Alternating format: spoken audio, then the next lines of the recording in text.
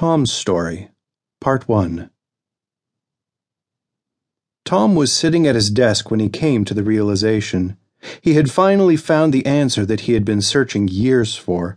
He was so excited, he leapt up from his desk and jumped around the office, waving his arms in the air with excitement. He had spent years of late nights, long hours, and long days searching for this answer, and within days of finding the solution to the issue he had been dealing with, the issue was resolved, and he hadn't felt this relaxed in years.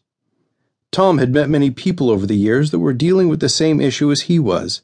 As a result, he decided to write a book and get it published so people all around the world could have the answers he had found. Tom spent the next few days writing his book. It didn't take long because he had spent years of research on the subject. He wasn't a super scientist or highly educated college graduate. He was an ordinary guy who had found a solution and was ready to share it with the world. He prepared the manuscript and quickly sent them to every publisher he could find.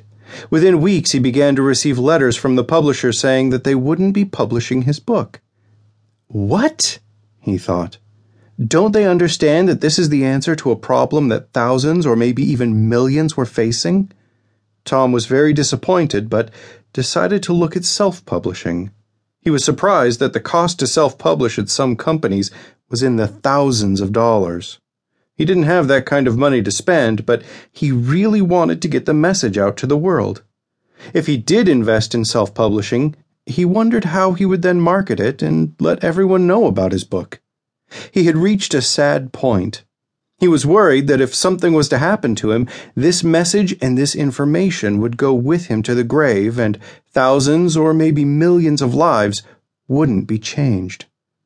Then it all came together when he found. To be continued. The only person you are destined to become is the person you decide to be. Ralph Waldo Emerson. My name is Mark Howard, author of The Journey to Stone Village and founder of www.selfpublishing101.org. I believe we all have a message, story, or experience in us that could inspire, educate, or maybe entertain others. Some of these messages might impact the world or individuals' lives for eternity. The problem with Tom's situation is that publishing companies are businesses. Businesses exist to make a profit. They may not see his message as a life-changing or an important investment to others' lives. In order to get the message out, Tom will have to use a different method.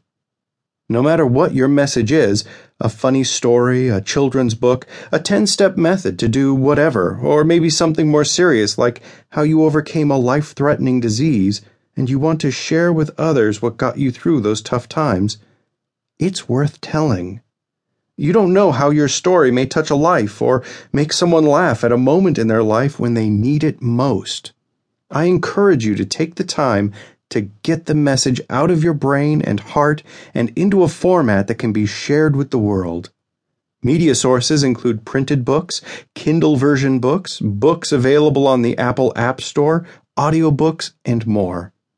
Not only will you have an opportunity to encourage or entertain someone with your book, but it can also be part of your legacy. Long after the death of some of the greatest authors, we still read their writings, study their teachings, and some even live by what they wrote thousands of years ago. It's not just a book. It's a legacy that could live on long after you and I are gone from this world. If you would not be forgotten as soon as you are dead, either write something worth reading or do something worth writing. Benjamin Franklin.